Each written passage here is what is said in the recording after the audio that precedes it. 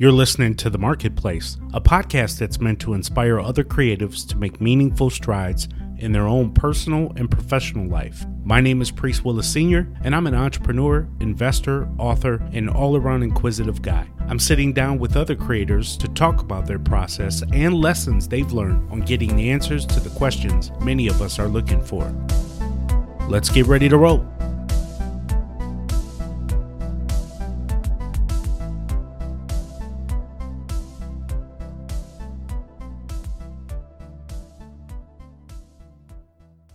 Today, I am joined with Kristen Hadid, who imagines a world in which all organizations have cultures that empower people to keep climbing toward the best version of themselves every day. As the young leader of Student Made, a successful cleaning company that hires students, Kristen has fostered a unique perspective on leadership, organizational culture, and engaging the next generation. In October 2017, she published her first book, Permission to Screw Up, which we talk about, and she tells the stories of her biggest mistakes in leadership. She hopes to inspire other leaders to share their perfectly imperfections, stories of success to empower people with the knowledge that even if they screw up, they can still make it. Kristen and Student Made have been featured in news outlets including PBS, Fox, Time, Forbes. She did a TED Talk. So I want you to listen in. We have a great conversation. We talk about her business, Student Made. We get into her book, Permission to Screw Up, and she has some very valuable information around how she learned, how she screwed up, and built a business, a successful business in the cleaning industry with students, the millennial generation. I hope you enjoy this. Without further ado, here is Kristen Hadid. Hi, Kristen. Welcome to the show. Hi. It's great having you on. I really appreciate you joining us. Why don't you tell the audience a little bit about yourself? Well, I am what you would probably call an accidental entrepreneur. It was never my intention to start a company. I was in college at the University of Florida, very lost, and studying finance because, truthfully, I knew that you'd make a lot of money if you moved to New York and worked on Wall Street. And so I didn't really enjoy my classes, but at the time it was all about getting that six-figure salary. Mm-hmm. So I'm in college, lost, and not really loving what I'm doing. And I fall in love with a pair of jeans. And it sounds so silly, but I see these jeans. They were $99 at the mall. Didn't have the money to pay for them. And I don't know what it was about them, but I just had to have them. I knew that my parents would never, ever give me the money to pay for them. And I was completely broke, as most college students are. So I thought, what is something I can do to make $99? And I decided to clean someone's house. I put an ad on Craigslist. A woman hired me, even though I didn't have any experience. It was a complete disaster. It took me 7 hours to clean her house when I told her it would only take me 2. And, it didn't go well, but she wanted me to come back every week. And that's kind of how it started. So at the time, I thought this was just a great way to make money in school. Never in a million years did I think that I'd be standing here almost 10 years later saying that I'm in the cleaning business. But when you look back on your life and some of the things that you were involved in, you realize that there was an entrepreneurial spirit there, but you were just saying that you never really set out to be an entrepreneur. It was always kind of a chase for a dollar, but you realize eventually there was an entrepreneur within you, right? Right. Yeah. I grew up. My parents really fostered our creativity. I have a younger sister, and it was just anything we wanted to do. They never said that's impossible. I remember being 6 years old and I wanted to have a babysitting service, and obviously no one's hiring a 6-year-old to babysit anybody, but I made these flyers and my mom drove me all around town. We hung them up everywhere. I waited by the phone for someone to call. Of course, no one called. That was my childhood. They never said, that's silly. No one's going to call. That's a waste of time. They've really encouraged us to go for it. And I think when I wanted the jeans, my initial thought was, what's something I can do to make the money instead of let me go out and get a job? And I think that has a lot to do with the way my parents raised my sister and I. How important is it for parents, even while you're in college? You're talking about being broke. I have 2 children in college. One is on a scholarship. Another one is not. So they really feel that pressure of making some money in school. How supportive were your parents about doing stuff outside of school to kind of generate money and just let you foster your entrepreneurial spirit?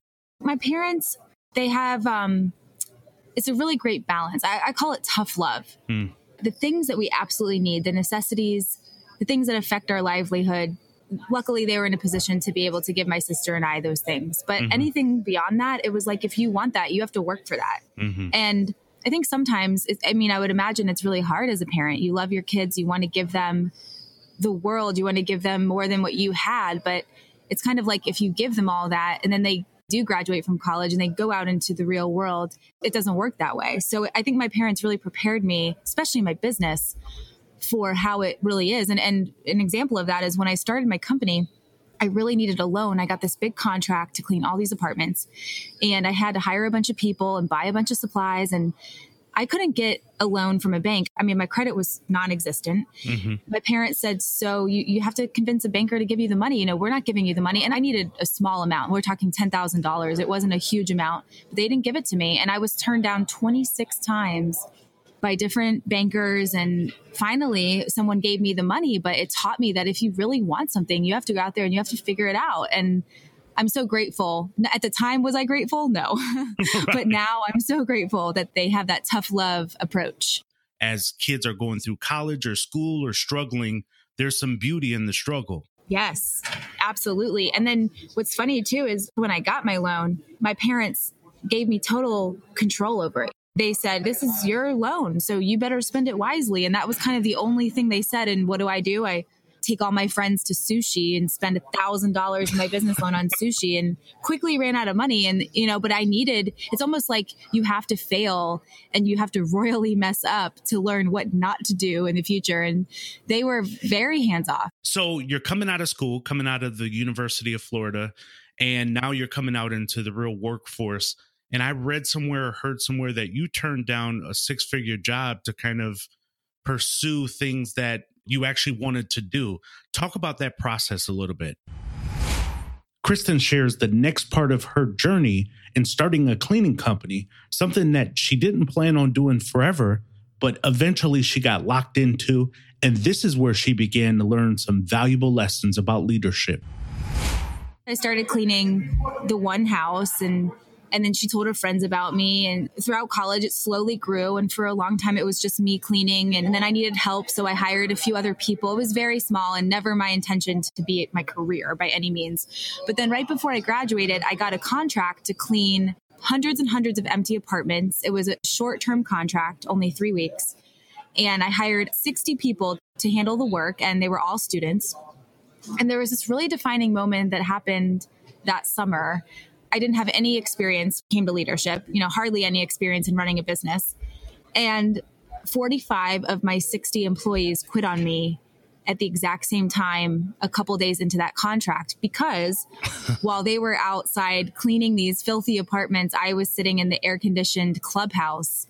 Not because I thought I was better than them. I just truly didn't know what my role was as the leader. So that moment when they walked out on me, it made me obsessed with learning how to be a better leader and learning how to build a company that people really wanted to be a part of, even though cleaning was in the job description. And so after that moment, I was able to get them back. And I became a different person. I really tried to learn about who they were and their names and what they were studying and what they wanted to do with their lives. And we became a family. And so when the contract ended, I didn't want my job to end. They didn't want their jobs to end. And at graduation, I got this call. It was a dream job I thought I wanted, but there wasn't any part of me that was excited. And even though I would have made a lot of money, and my company at the time wasn't hardly making any money because everything I made, I had to put back into the business to give it a chance to succeed, there was just something about it that I knew I wanted to keep going with. And everyone around me, aside from my parents, were like, what are you doing? Cleaning? Are you kidding? You could have moved to Manhattan. But I knew it was the right decision. And I'm so glad that I trusted my gut and myself, because I think oftentimes we're pressured to go after certain opportunities, maybe not because we're truly excited about them, but because we feel that that's the right choice. This is at the really, really main point why I wanted to talk to you, because your story is really interesting. First of all, you're kind of tapping into a millennial generation of workers. They get written off a lot. People say that they're entitled and all that stuff. And obviously, I don't believe that. I have kids that are in their 20s, so I have a thought process about them, and they needed an opportunity to grow just like we did as Gen Xers and the baby boomers before us. Kristen and I get into an interesting conversation about millennials, who's also known as Generation Y.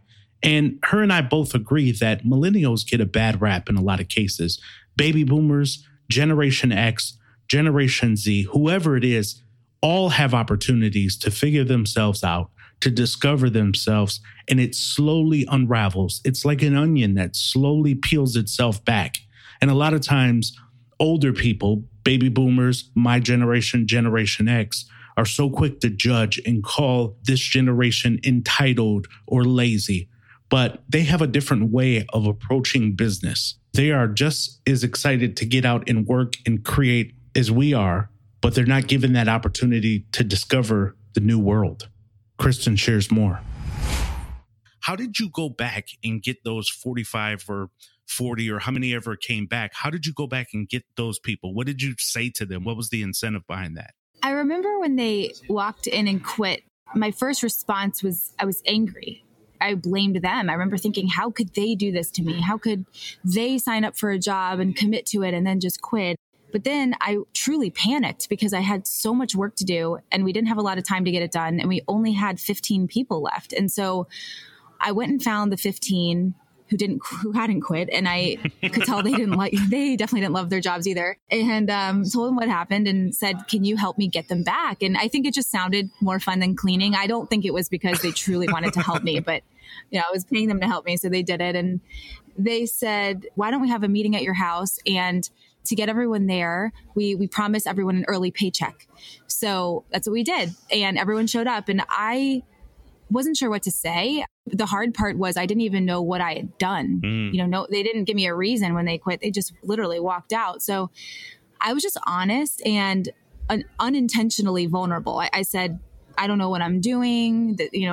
I've never had a business before. I'm no experience being a leader. And I think they just saw that I was a human and that I wasn't this leader who thought she was better than everyone and sitting in the clubhouse with my feet propped up. I just truly didn't know. And my heart was in the right place. So one said, I'll come back. And the other next to him said, I'll come back. And before I knew it, they were all saying, I'll come back. And we just went back to the apartments that night. And I think I'm so lucky that happened early on because it taught me that the best thing you can do when you don't have the answers is just to admit that and just to say out loud, like, I may be the leader, yes, but it doesn't mean that I'm perfect. And it doesn't mean that I always know what I'm doing. And that very much influenced my leadership style.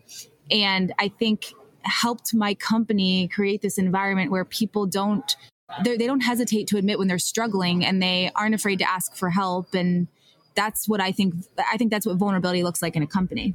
I love the approach because I think humility always wins out. I think it goes against how business is looked at today, where people just need to be dog eat dog world type of deal, where it's like, no, you still can show a sense of humility with your employees, with your customers. You can admit when you're wrong, which kind of is going to lead us into your book here, The Permission to Screw Up. But just as we're talking a little bit more about this, how has that changed how you now work with employees, how you hire employees, and how you run and manage your business? Well, I think when I got the 45 people back, I realized that my business doesn't work unless I have great people. It's impossible to make this work without them. And so that made me more focused on people than on the numbers. And truthfully, that's why I'm in the business. That's why I love what I do, because over time I've realized it's the culture, it's building that environment, it's learning how to help people work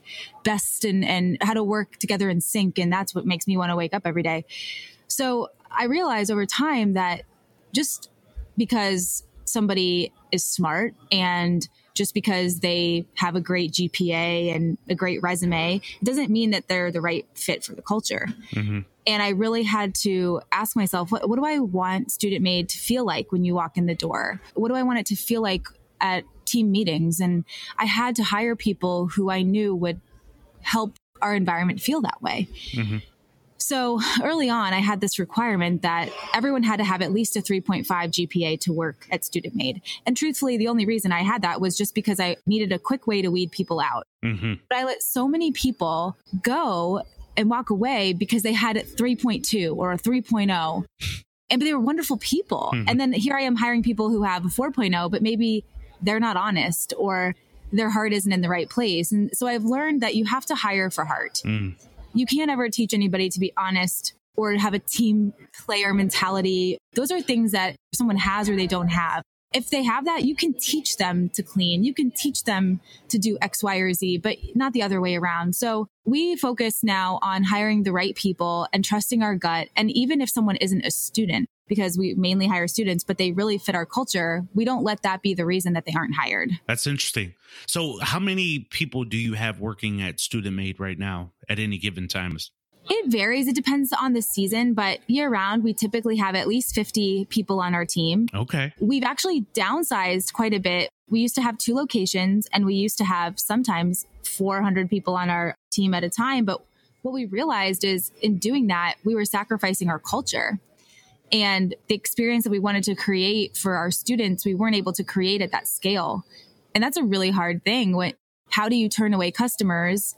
You know, you want to keep the culture that you love intact. And for us, the culture was more important. So we have chosen to keep it at a level where we know that we can deliver on the promise that we're making to our team members, that this is the experience they will have. And it feels good. It feels really good. And you know, what was so awesome is when we went to some of our customers who used to hire us for busy times and we would hire just 100 people to serve only them, you know, they understood. Mm-hmm. They commended us for making such a hard choice.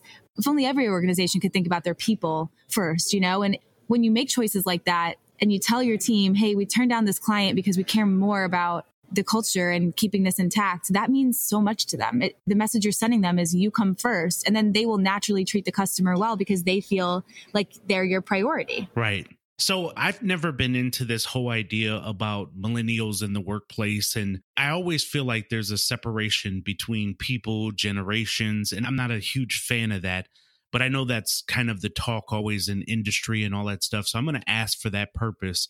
But what does it look like with largely students, millennials in the workplace? How is that environment? Because when people think of millennials, a lot of times they think of high tech developers, where this is relatively low tech. People are still doing physical labor. Let's just be honest, when you're cleaning and stuff like that. So how does that look with millennials in the workplace as long as the attitude is in the right place, as you say? I don't believe in painting everyone with the same brush and saying all millennials are this way and all baby boomers are this way. And I think these aren't my words, but we see that millennials are lazy and entitled. And I always say, well, do you know someone in their 50s who's lazy? And I know someone who's in their 20s who's lazy and their 50s who's lazy, right. You know? So it's kind of like, I think your challenge in leadership is you have this group of people and they've all been raised differently and they have different backgrounds and experiences. And you have to figure out how to take this group and help them work together and sync and help them create an environment that brings out the best in them. Now, I think that millennials have been shaped largely by technology. I think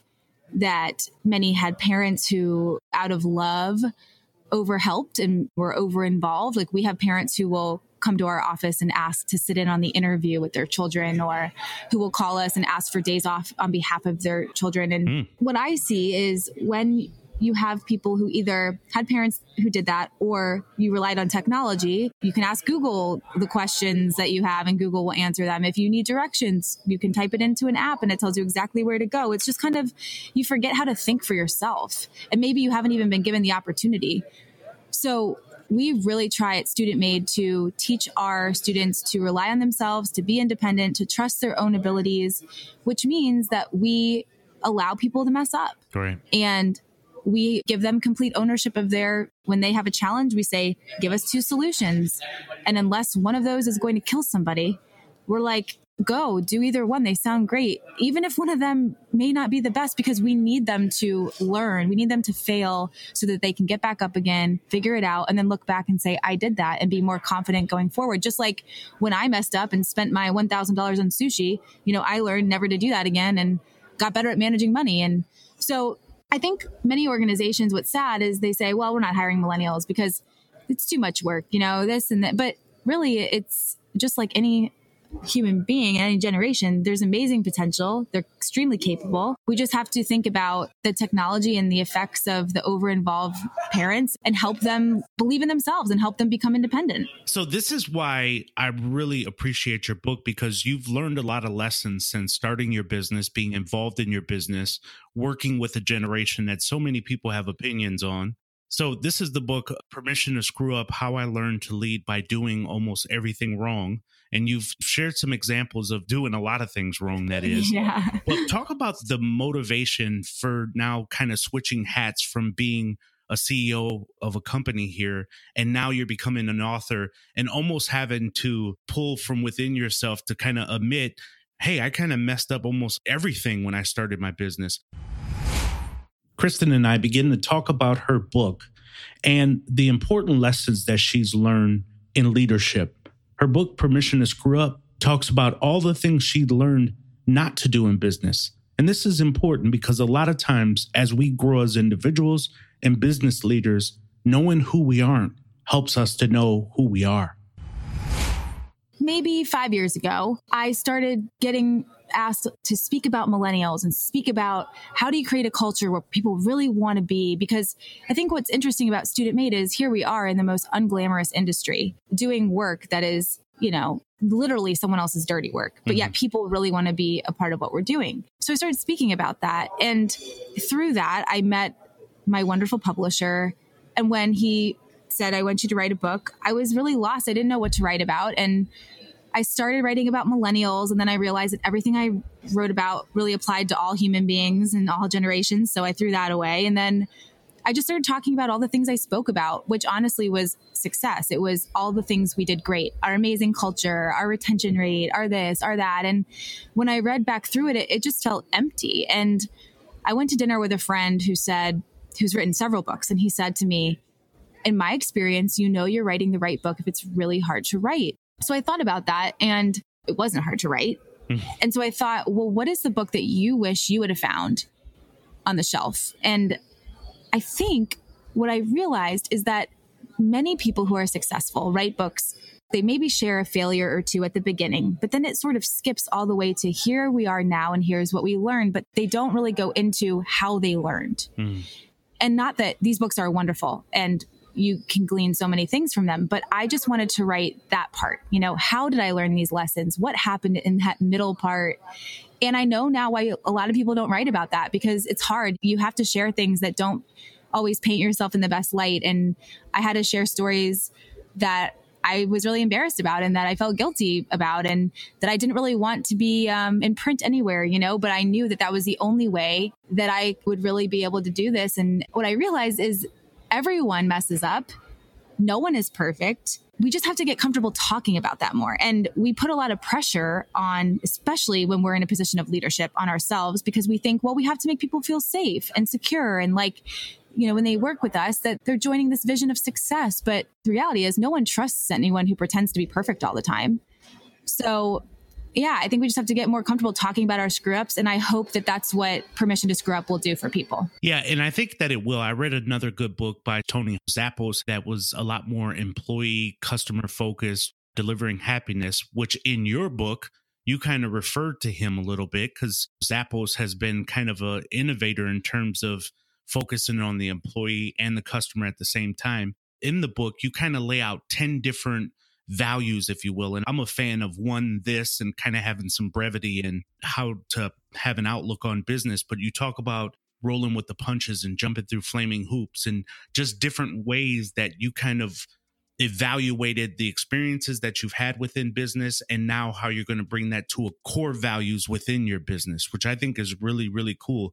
So when you wrote this book, did you really kind of look at Tony Hsieh and some other people and say, how are they approaching their business? And I also noticed that it was forwarded by Simon Sinek, that's huge. Yeah, so Simon's wonderful. He's a great friend of mine. And I mean, I've met so many amazing people along my journey and have read so many books that have really transformed my thinking. And so I really did have to go back and think, how did I learn this? And many times it was reading a book or meeting somebody that sparked something and that set me down this path of figuring it out. And Tony Hsieh was hugely a part of that. And I really learned about culture from him and how to create values that really keep your culture intact and help you attract the right people and know when it's time to let somebody go. But then there's a lot of things that you have to learn just by doing it. Yeah.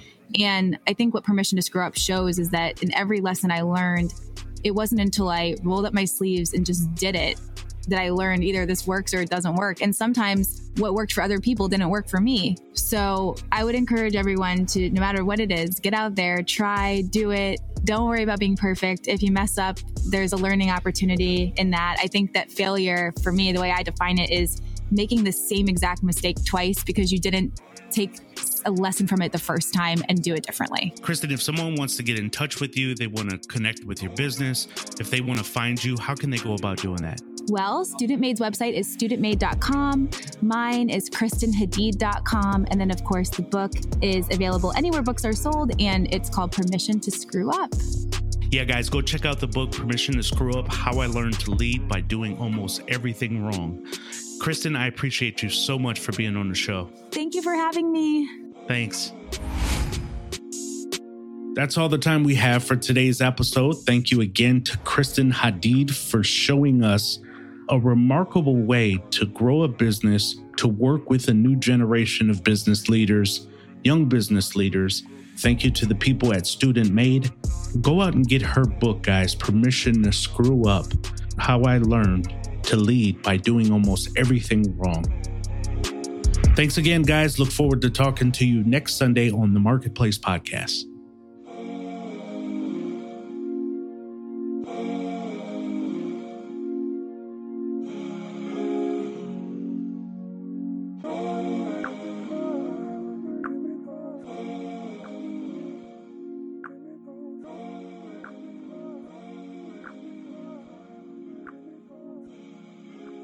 The best ever. My style is impetuous. My defense is impregnable, and I'm just ferocious.